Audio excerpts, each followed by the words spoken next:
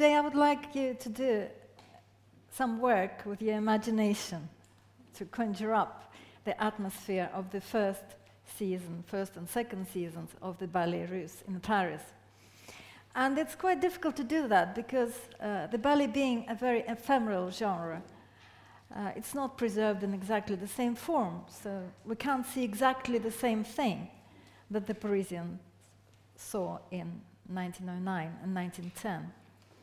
So we'll try to piece it all together from pictures, from memoirs, from some of reconstructed choreographies, which will never be quite the same as it was at the time. But so we'll have to reconstruct it in our minds.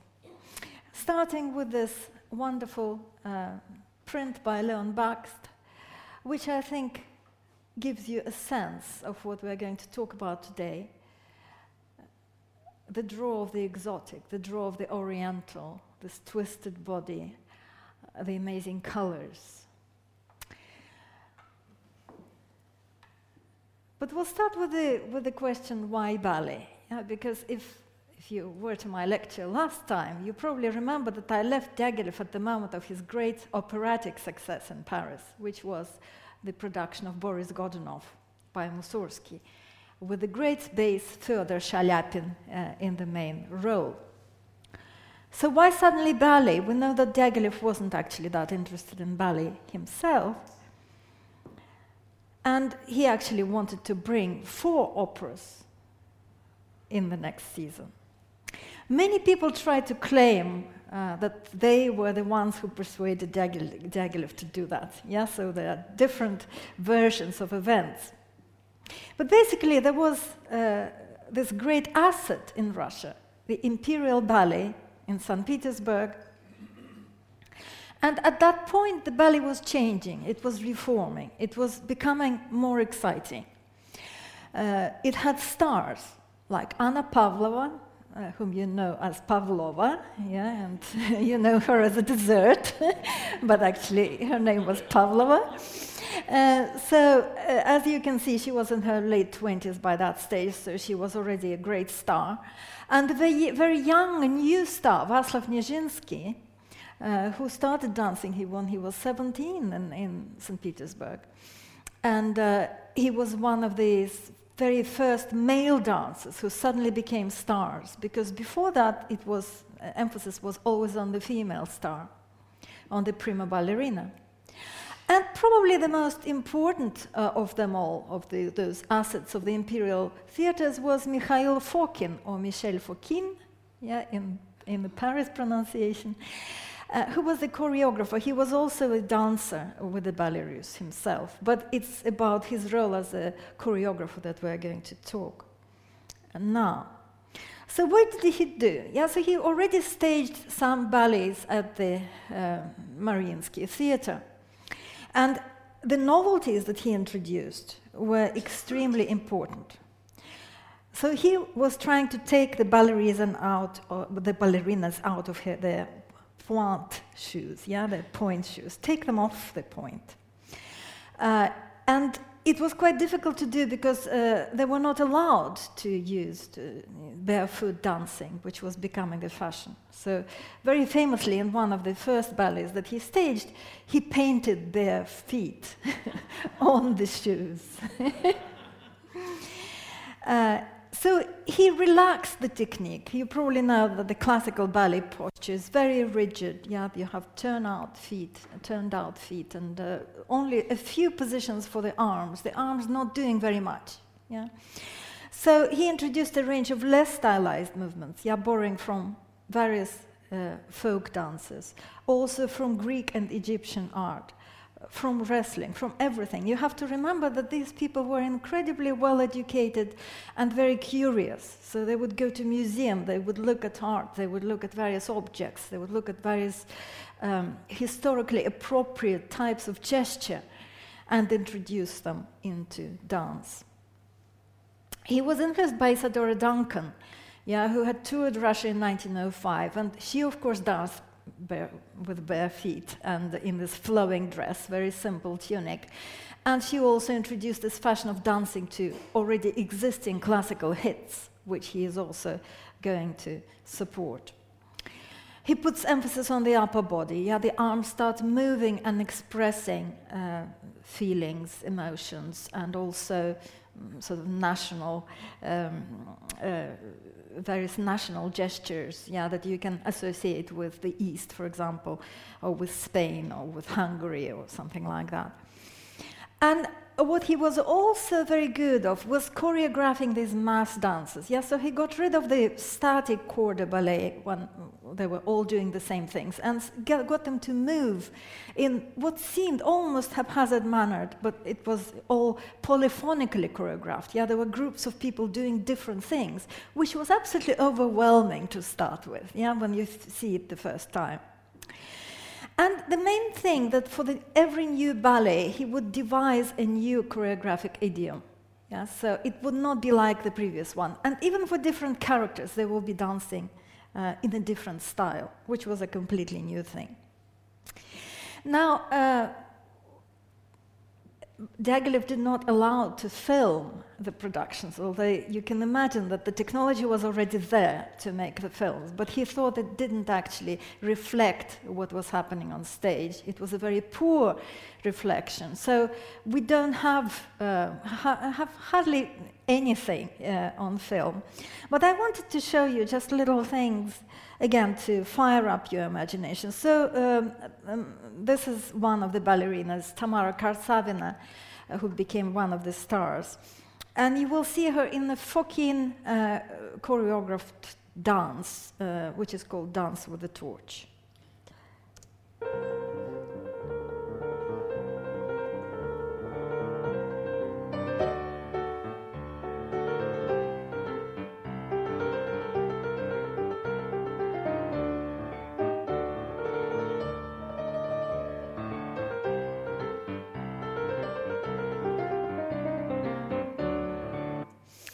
So the first thing that you notice, yeah, that she is not as underfed, yeah, as as contemporary ballerinas, and that was indeed, you know, the style at the time. And the second thing that you notice that although she uses point, yeah, at various points, it doesn't look like a classical piece anymore. Yeah, her hands are much freer, her arms are much freer, and she's doing something. She's becoming the torch itself, herself. Yeah. So another one, well, a tiny bit of Nijinsky. You can't actually see anything. It's just a glimpse.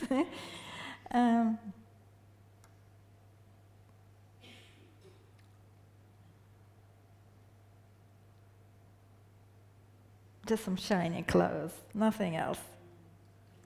Tiny, tiny clip, just you know, a fantasy. And another one is Anna Pavlova in a piece which is called Californian Poppy. So she's dancing as a poppy, as a flower.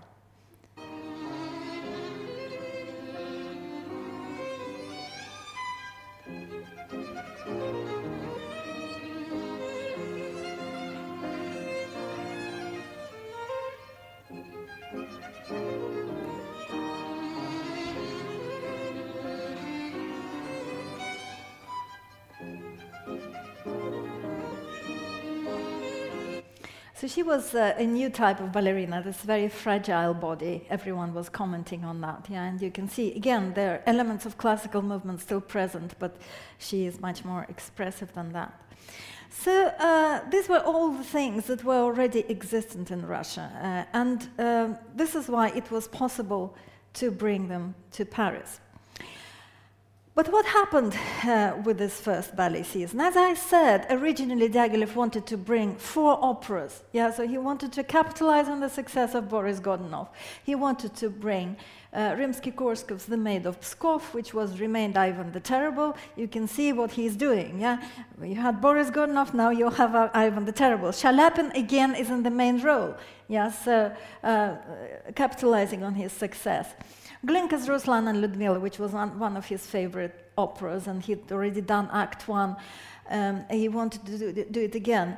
Borodin's Prince Igor, and Serov's Judith, which is less known, but he also had Chalepin there, so he was pretty confident of its success. And only one evening of ballet, that was the original plan. And it had three one-actors in it. So Le Pavillon d'Armide, which was a ballet based on Versailles, we might talk about it in one of the other lectures. Les Sylphides, which was based on Chopin's music and didn't have any plot, and Cleopatra, which was the Oriental ballet. So that was the original plan. What happened in the end, it had to be all completely different, because the main funder of the season, the Russian Grand Duke Vladimir, died. And nobody else from the Russian court was prepared to fund this enterprise, because everyone hated Diaghilev already by that stage. And suddenly he had to rethink the whole thing. He only left one single act, so 2 acts from Judith, to cut down on the opera. And they had to make up the rest with another evening of ballet. So this is how ballet gets in, almost by accident, almost as a result of a misfortune. And this is what you have, So in one evening you have Le Pavillon d'Armide, then one act of Prince Igor, which is actually the Polovtsian dances. So it's opera, which is actually ballet. And you have this thing, Le Festin, which is, he used it many times, this title, for various things. It's basically a divertissement of different pieces, just single numbers stuck together. He still went on with Ivan the Terrible, and strangely, it didn't have quite the same effect as Boris Godunov. They didn't find the music was quite so exciting. It was Rimsky-Korsakov opera, and Rimsky-Korsakov wasn't there because he died the previous year. So, and then, as you can see, they put together in the same way things that were already there, rearranged them, opera together with the ballet. It all happened in Théâtre du Châtelet, which was quite big. It was sitting more than 2,000 people, but it was quite shabby, not particularly prestigious, which tells you that he wasn't top dog yet, So what did he do? This is amazing. I told you last time that he liked to get interfered with every single detail, really sort of manage every single detail. So he decided to refurbish the theater. Remove 9 rows to put a bigger orchestra in and to create more space, to put some more velvet, new velvet, something fresher in the auditorium. Amazingly, designed the seating plan, which would be aesthetically pleasing. Actually, at the first row of the dress circle, he invited actresses and ballerinas who were incredibly pretty, and just removed the men altogether. They were just sitting there. Blonde, brunette, blonde, brunette, blonde, brunette. I mean, who would think of that? That reminds you that in those days you didn't just look on the stage. The theater was also looking at the audience. So they were called the basket of flowers. Everyone was commenting on this. So colorful souvenir program books were designed, which people could take away. You can still buy them sometimes on eBay, so they still have their value. And of course, for every one of these Mariinsky ballets that were already there, existing ones, he actually refurbished them as well. For example, with Cleopatra, he decided that the music of Arensky was no good, not bright enough, not interesting enough. So he scrapped the music and used the same choreography for different pieces, for pieces that were more familiar, by music by Glinka, by Mussorgsky, better music. It's a little bit like a film director who would just choose to use already existing hits rather than hiring a new composer. So he did the same thing. And the new sets had to be painted because actually the Mariinsky would not release the sets. There was, so, as I said, so much against this whole enterprise that they would not give them for free. Now, all of that had to happen with the help of the French side, and I have to mention, to be fair, this person, Gabriel Astruc, who was a theater manager and a critic and an impresario, and who basically ended up finding funders on the French side for Diaghilev, and ended up in debt, as a result of this season, but also became famous. And he was very important in bringing other people to Paris, such as Toscanini, for example, and Puccini in the Italian season. So he was a very brave man who had to weather quite a lot of difficulties in that season. So the result was astonishing, though, and here is just one of these ecstatic appraisals of ballet, and this is in the city where people actually wondered whether anybody would actually attend a whole evening of ballet. It wasn't fashionable at that point at all. And yet, this is what you have. This is Count Harry Kessler, who was a German diplomat. I could never have dreamt of a mimetic art that was so beautiful, so refined, so far beyond any theatrics. Strange but true, since seeing Tristan and Isolde, Wagner's opera, for the first time, I don't think I've ever been so deeply impressed by a theatrical production. These women, Pavlova, Karsavina, Rubinstein, and these men, or rather boys, Nijinsky and a few hours, seem to have descended from another higher, more beautiful world, just like living gods and goddesses. We are truly witnessing the birth of a new art. To achieve such effects is a measure of our modern refinement. It testifies to an aesthetic appreciation that verges on the perverse. So this is a statement that comes from the age where decadence was a positive thing. Decadence, excess, this incredible stimulation of all the senses at once was how people imagined the luxury living. And this is what Ballet Russe offered them. But not everyone was so enchanted, and you have this rather sarcastic phrase from Claude Debussy. As to the ballet, it's probably that I have completely forgotten the meaning of this sort of spectacle, since I was bored by it. All the same, what a peculiar way to dress people. It seems to me that we have better than that at the Folies Bergère, which is the cabaret, music hall in Paris. So, and you would think, he doesn't understand ballet, he doesn't like ballet, he doesn't know ballet. What is he doing? The next day, Diaghilev approaches him to write a ballet, and he says, yes, I'll think about it. So he starts actually working on one of the projects. So even people who were not quite convinced could not resist the lure of this spectacle. And the lure of the Orient, which is our next chapter.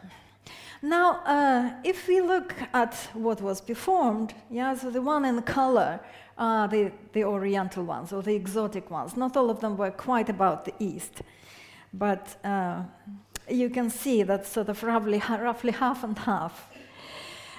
So why is it that the Oriental theme became so popular?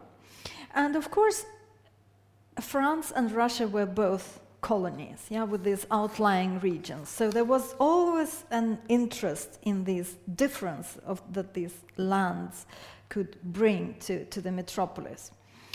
So you probably remember that Paris has all these Egyptian obelisks, connected to Napoleon's campaigns. The painter Delacroix visited North Africa and Morocco. There were I should probably, first of all, show you this. So, and you would think, what would they, why were they so enchanted and shocked by all these costumes if they had already art like this, in the middle of the 19th century?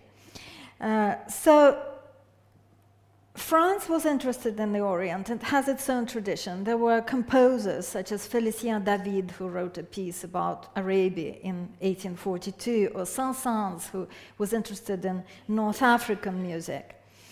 And of course, in Russia, Oriental fashions followed the order of imperial conquests. Yeah? So when they were conquering the Caucasus, you had music taking motifs from there, then they shifted to Central Asia, and you have Borodin writing music based on Central Asian motifs and so on. So you're kind of progressing as the empire is extending to the east. And of course, in Paris, there were also Paris expositions which regularly brought the taste of the East to the public. And you can see this as this Sudanese house. And musical influences as well. Very famously in 1889, there was a Javanese gamelan, which is an orchestra of these very amazingly sounding bells and other instruments, which Debussy heard, and which also influenced his music. So this is what you have in terms of musical Orientalism. In Russia, one of the heights of it was Borodin's opera Prince Igor, which pitted against each other the Russians and the Orientals, which were called Polovtsians. Nobody knew by that stage, by the 19th century, who the Polovtsians actually were supposed to be. But so they were these kind of stereotyped Orientals. So basically, with the Orient, as you probably know, geographical precision is not important. So it doesn't matter whether it's Far East, Middle East. It's all becomes a bit blurred in the imagination, and the very colorful stereotypes arising from all that mixture. One is of that wild masculinity, and all these warriors. Barbaric force of those warriors, and another one is feminine sensuality and eroticism and the taste of the harem, and the forbidden. So the masculinity, one of these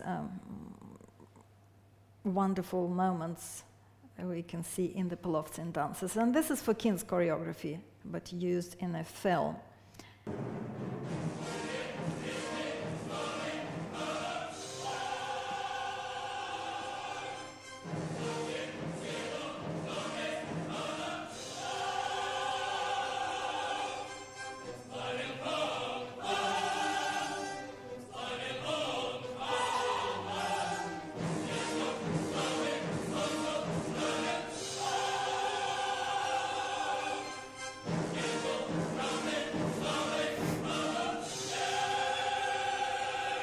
So you can see, the movement of masses. That's just what I described, about for Kin.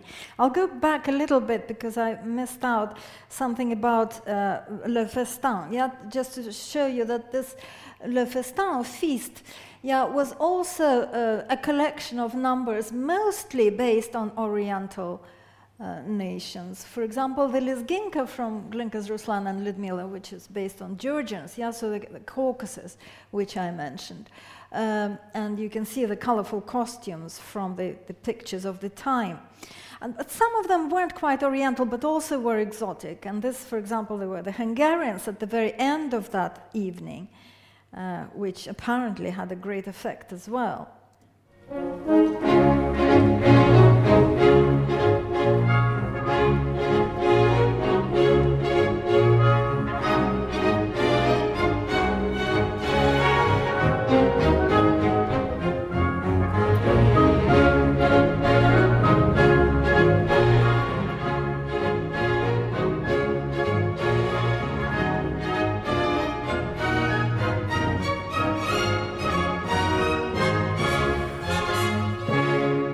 That's Glazunov's music from Raimonda, which...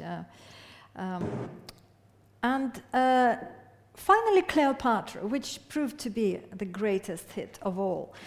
So as I said, music of Orensky he replaced by other kind of music, and he got Leon Bakst to design this amazing set, which was had this incredible inside of an Egyptian temple, as you can see, in very unusual colors, which was very impressive. And Cleopatra herself was Ida Rubinstein, who was a different kind of dancer. She was not as well trained as those people from the Mariinsky, but she had this amazing physique and sort of oriental features, as she would describe. She was Jewish. And she also, she could strip quite well. Yeah, she was already stripped in as Salome the previous year. Yeah, actually stripped off completely, in Russia. So they did something a little bit like that in Paris. Not quite completely. She was left in something very transparent. But there was this idea of taking the veils off. Yeah, so it was this kind of glorified striptease presented with Orientalist music. I can show you a little bit of how this all worked together. Only, again, you have to disregard the music because this is a version with Arensky music. Yeah, so we couldn't quite have everything. But you can sort of, this is the Bakst design and Fokin's choreography.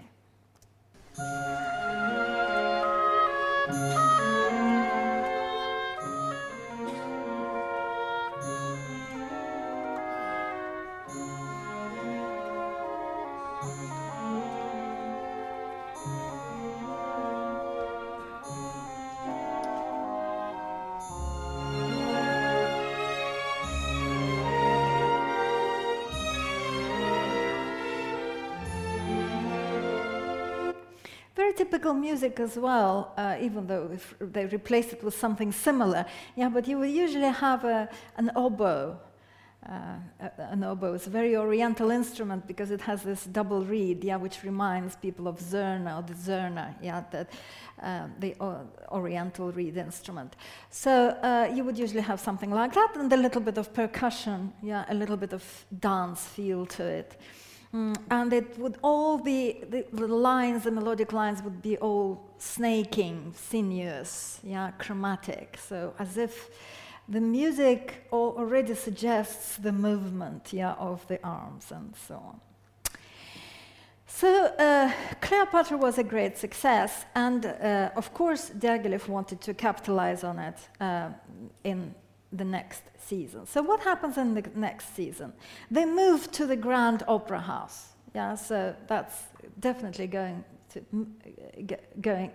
moving up in the world. And yet, ironically, no more operas. Yeah, this is the moment when Diaghilev Company becomes the ballet company exclusively, almost exclusively. And that was again the financial reasons, yeah, because it was much cheaper to present the ballet, and after a while Diaghilev stopped bringing the orchestra in. Yeah, you could sacrifice the orchestra. With opera it wasn't possible because they would need to rehearse together. Yeah, with the ballet you didn't necessarily have to bring the Russian orchestra, you could use French musicians. That cut a lot of expense. But he also makes these new steps, yeah, so he now commissions new works. Yeah, he doesn't recycle the works from the Mariinsky, but he commissions new works. And he has 3 Oriental ballets versus 2 non-Oriental. So you can see which way we're going. So Scheherazade, Les Orientales, which is another divertissement, and the Firebird. Just to, showing you a little bit from Les Orientales, about which we don't know very much. This is Nijinsky, yeah, in one of his stylized Oriental poses. But one of the main winning pieces was Scheherazade, and we're going to talk about it at length. Again, this was the same idea. So the kind of recycling the idea of Cleopatra, but now with better music. And the music that Diaghilev chose was an existing symphonic suite by Rimsky-Korsakov, which had its own program that did not have an orgy and a massacre at the end. So he thought he would add that. Yeah, so he completely created this incredible spectacle, completely disregarding what Rimsky-Korsakov wanted. And thankfully, Rimsky-Korsakov wasn't there to see it, but his widow was very upset about it, and complained. There was, of course, when this all reached Russia, the news of that blasphemy. Yeah, again, Digilev's reputation fell even lower. Yeah, what are you doing there in Paris? How are you representing our greatest composer? The artist Valentin Serov wrote a letter for the press in defense of Diaghilev. And this is what he said. It was, of course, a blasphemy to produce Scheherazade against the grain of the program that Rimsky-Korsakov provided for his symphonic suite. But once this blasphemy has actually been seen on the stage, the crime is mitigated. There is so much true beauty in these dances, in the clothes, in the background, and in the beings who move to Rimsky-Korsakov's captivating music, so that we forget how different it all is from Rimsky-Korsakov's program, while we still recognize that same Orient and accept it as another fairy tale from 1001 Nights. Yeah, so yes, it is blasphemy, but you had to have seen it. It was amazing. So Rimsky-Korsakov, choreography by Fokin, and the design again by Bakst. Well, this is a reconstruction, and so I wanted to show you both this very sensuous pas de deux. What happens there is, that the favorite slave Zobeide is left alone by Shahryar, her husband, and while he is away, she falls for the golden slave, and they dance this erotic dance.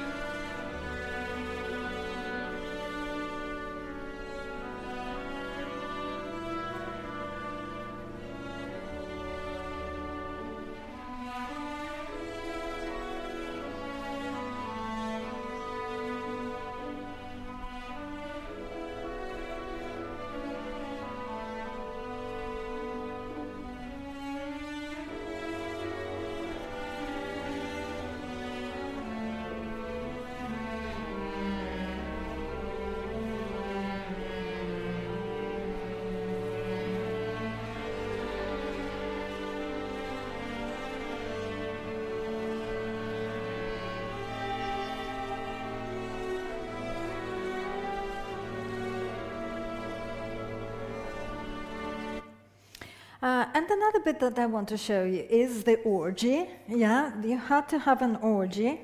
And Fokin was extremely good at choreographing them. Yeah, so this is...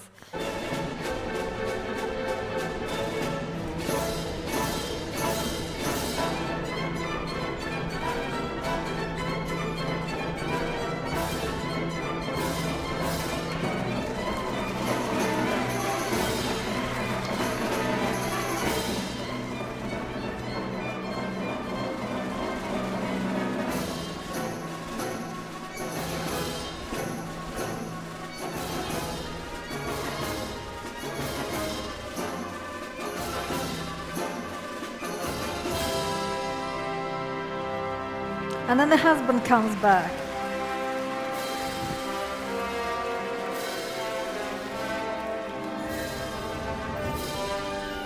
Again, in Rimsky-Korsakov's music, it's just a storm on the sea, and the ship goes down during the storm. But here you can see it's much more exciting than that.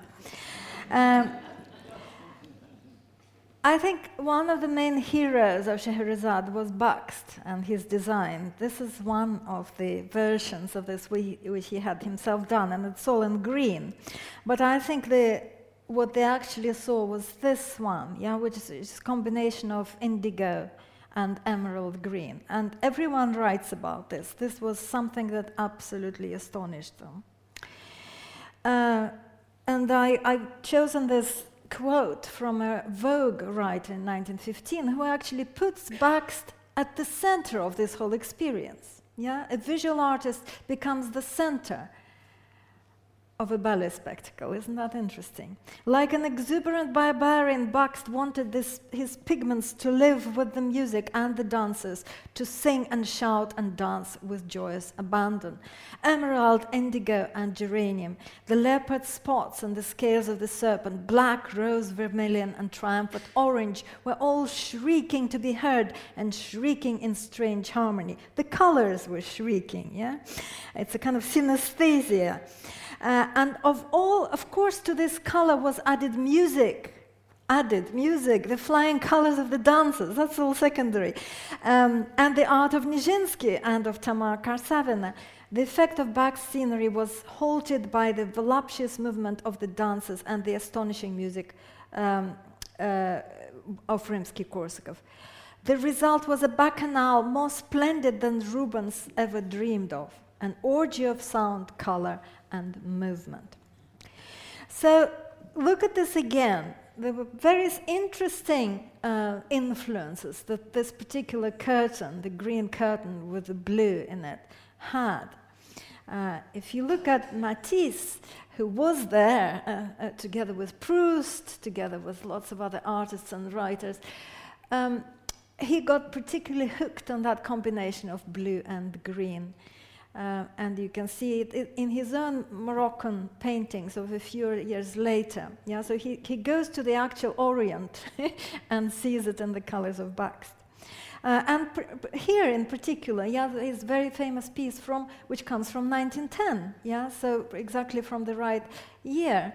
And actually Bakst was so fashionable at that point, and everyone wanted him, that he actually was able to move in, share studio with Matisse. Yeah, so it's not a complete coincidence.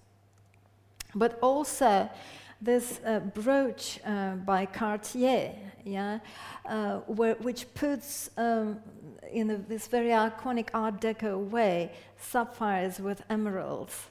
Apparently, sapphires and emeralds were put together also under the influence of Bakst's green and blue. It's wonderful.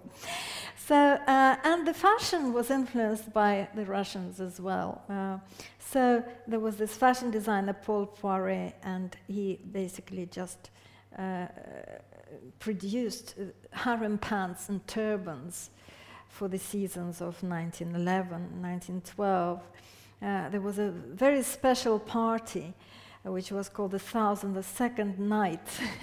And this, you can see his wife, Madame Poiret, dressed in this very balletic costume, the so-called lampshade tunic that they all wore in Scheherazade, and harem pants and a turban. Yeah, so I just love the idea that Russians could influence Paris fashions. It doesn't happen very often. And Bakst became so much part of the popular culture. I wanted to give you this little snatch of a Cole Porter song from 1919, yeah, which is about the singer's, the protagonist's mother, who is very progressive and incredibly wants to have everything in the last fashion. To show to what limits our nerves have been taxed, why she just at the bathroom done over by Bakst, and for instance. Yeah, so Bakst becomes a rhyme to taxed. Our nerves have been taxed. Yeah, so you can see he becomes sort of a hero of popular culture. And that's all starts with Scheherazade. I wanted to show you another instance of influence of Scheherazade. And this is the influence on Maurice Ravel. You know, Diaghilev was thinking ahead. He didn't want just to think of this as a particularly Russian enterprise. One of the first things that he did, he commissioned Maurice Ravel a ballet. But Ravel took his time. And so it wouldn't be until 1912 that was produced, and that would be a Greek ballet, Daphnis et Chloe. Now, also designed by Bakst. And you can see from this design that it's not supposed to be an Oriental ballet. Yeah, Greek is not Oriental. Ancient Greek is something that is, the root of Western civilization. So it's not the exotic other, it's us.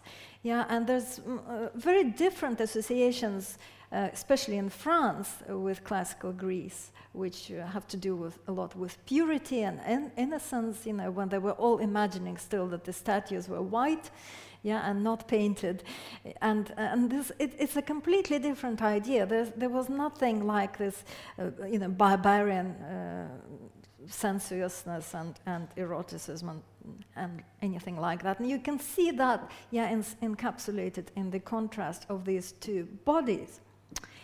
So Ravel is writing a Greek ballet, but he cannot get away from the lure of the Oriental. Yeah, and bit by bit, various bits of the Oriental start getting into the ballet. He's particularly worried about the ending. Actually, the whole thing was delayed by a year because he couldn't write the final dance. He didn't know what to do. And eventually, he said, I just put Scheherazade on my on my music stand and sort of lived through it. And that helped him to write the finale. So, if you remember Pelops and Dances, I'll play it again. They have this raucous choir.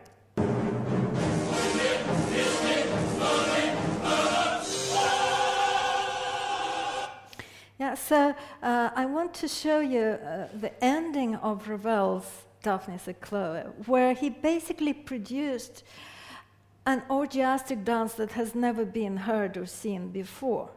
Yeah? In the wrong ballet, so to speak, because it's a Greek ballet, although it is about love, but the style of it is Oriental, and this is completely in the style of Cleopatra and in the style of Scheherazade. You will hear in it both this choir suddenly joining the orchestra, and you also hear the actual tunes from Scheherazade, which Ravel just stole. He couldn't resist it. Yeah, if you remember in Scheherazade, it's dum ta dum ta dum ta dum. Yeah, that's kind of melody. You will hear it in Ravel. And this is not Fokine choreography, but I think it's very, very good and certainly influenced by the same principles.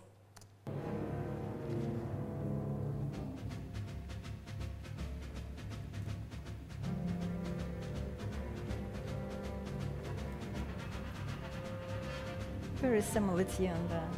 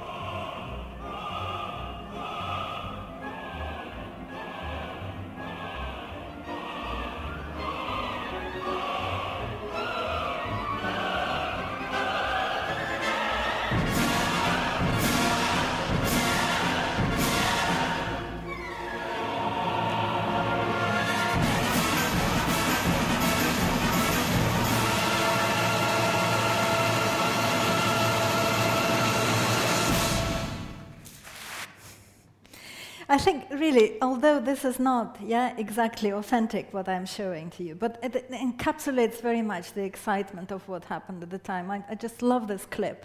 Also because I think it is based on Fokine's idea of visualizing the sound in music. And you could hear that when they were whirling around, Yeah, there was whirling music in the score, and that was Ravel writing music specifically for the ballet. This is what so excited the audiences, that everything seemed to be going together. Yeah, the colors were shouting and screaming. Yeah, the music was dancing, and everything, suddenly was this great harmony of all the arts, pooling together. So the final ballet that we are going to talk about goes even further, in a sense, because it now has a new score composed for it. Yeah, in Scheherazade, you had a completely new ballet, but the score was already in existence. So this Diaghilev was making the next step. He actually commissions a new score. And Stravinsky became the composer. You can see him looking rather glum. But that was kind of his fashionable face at the time. You can see Fokine in the middle, and this is Bakst, who is, as you can see, but 20 years older by that stage. And they're producing this thing together out of nothing, out of many sources. The plot of The Firebird is not based on any particular Russian fairy tale. It's a concoction of about 10 different sources. And everyone had a go at putting this plot together, so that it was very difficult even to decide who should hold the copyright to the scenario.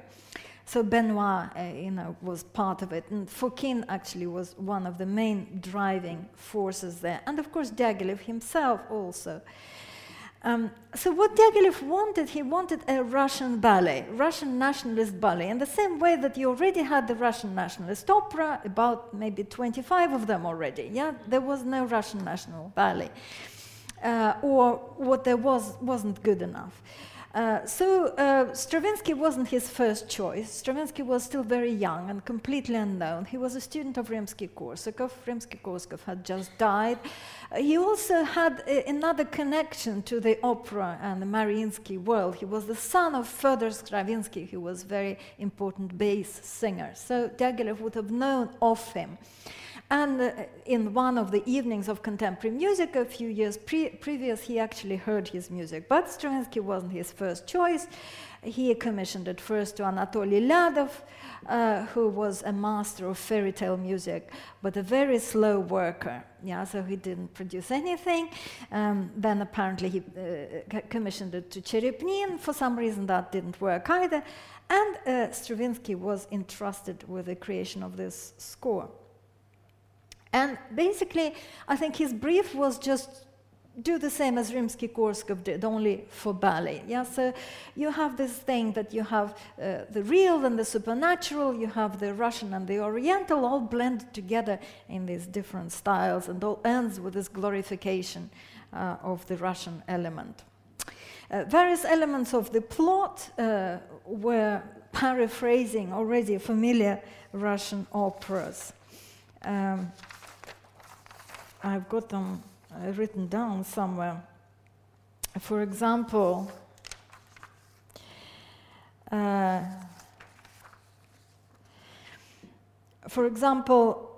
there's a need to defend an enemy, who is Koshchei the Immortal. Koshchei or Kashchei comes from the word kost, which is bone. He is basically a skeleton, an evil wizard. But he also happens to be an Oriental enemy in this context. So you have to defeat the enemy to rescue the bride, which comes from Ruslan and Lyudmila. You have to procure help from a seductive supernatural being, which is the same as in Sadko, and that being is the Firebird. You have to cast a spell to make the enemy dance until he drops, which again happens in Sadko, and closing with this hymn of glorification, like many Russian operas close. So, very interesting account of Michel Fokine of how they were working on this ballet, and it seems like they really were working together. So Stravinsky played on the piano, and I interpreted the role of the Tsarevich, so the main protagonist, the Russian prince, the piano substituting for the wall. What he means is he has to climb over the wall to be on stage. Yeah, so he must have been climbing over the piano. Stravinsky, watching, accompanying me, yeah, so he improvised the music with patches of the Tsarevich melodies, playing mysterious tremolos as background to depict the garden of the sinister immortal Kashchei. Later on, I played the role of the Tsarina, yeah, so a female role as well, and hesitantly took the golden apple. Then I became Kashchei, his evil entourage, and so on. Yeah, so Fokine was basically playing all the roles, and Stravinsky was improvising the music. All this found most colorful interpretation in the sounds that came from the piano, flowing freely from the fingers of Stravinsky. And I will show you how the music works. Yeah, the music really works with the dance. It looks like it was created for that particular situation. You really don't appreciate it when you just hear a suite from the Firebird, yeah, performed in concert. It's just beautiful music. But it was written in particular for those scenes of interactions between characters. Like this is another sketch by Bakst, yeah, that's the moment of Ivan Tsarevich capturing the Firebird. Yeah, so the Firebird is this being who can help him to marry the woman that he fell in love with, the princess whom he needs to rescue first. Yeah, so, and this magic feather he can procure from the Firebird. But first he needs to catch her. So what you will see, yeah, is this moment of how he catches her. And you can hear that she is a bird in the music, the fluttering of the wings. You can see the fluttering of the wings because this is what she's doing with her arms. And then the kind of terrible moment, the horns play this chord, when she's captured. Yeah, she's captured, she tries to free herself and then submits to him. And they dance a pas de deux. Yeah, with this very Oriental music. Again, Oriental music that you will recognize now, again with the same oboe, very seductive melody.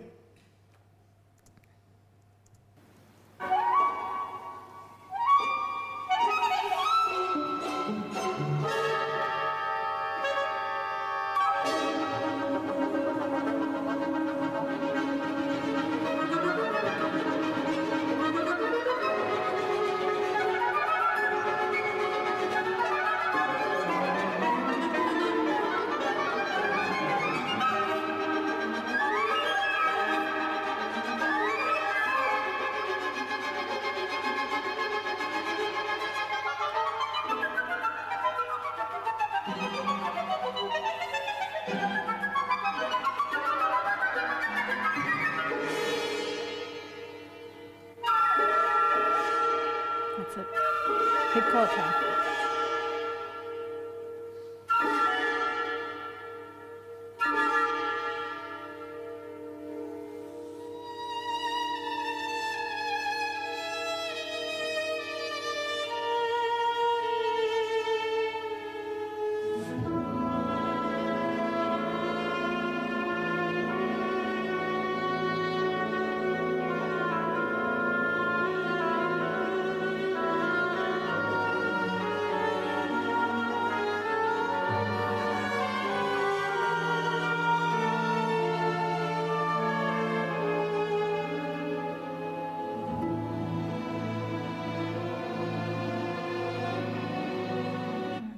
So you recognize this, yeah, very seductive music that sort of just draws you in, yeah, and you forget about time, and so she is an interesting character because that's the one who he dances the pas de deux with, yeah, not with his bride.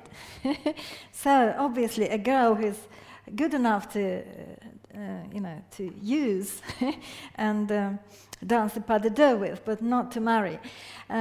But, so the various interpretations of this interesting conundrum.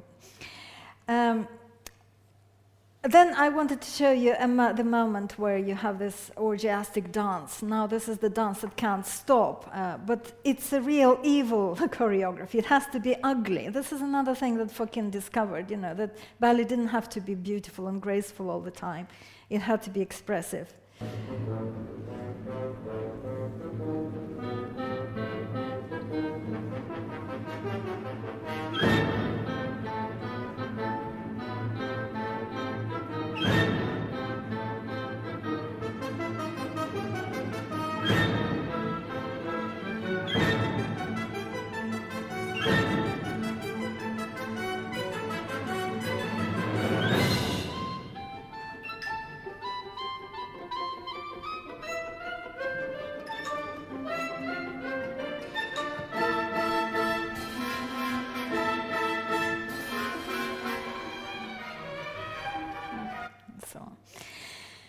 And another thing that Fokine actually didn't want to do, he of course wanted to end the ballet as usual with his mass dance, yeah, which would be again very exciting as he had in Cleopatra and Scheherazade.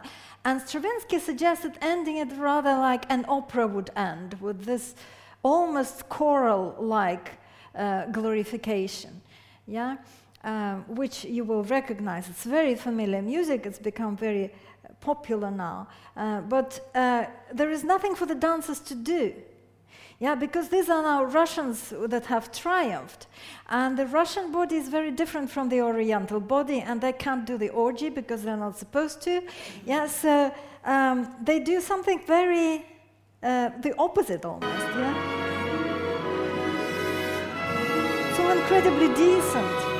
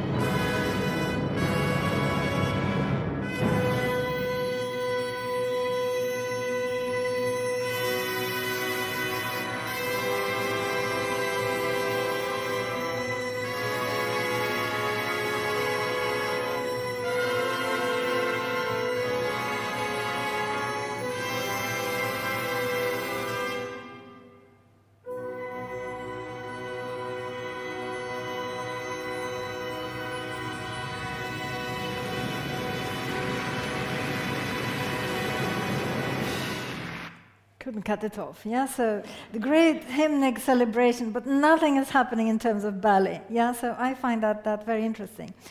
Yeah, what I told you, yeah, the Oriental body is not the Russian body. Again, you can tell this from Bach's design, yeah? It's a very different pose.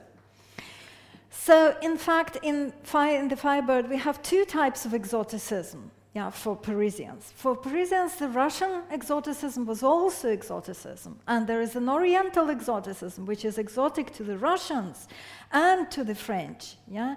So a kind of dual exoticism. Did the French, could they distinguish one from another? I don't think so. I don't think it mattered to them.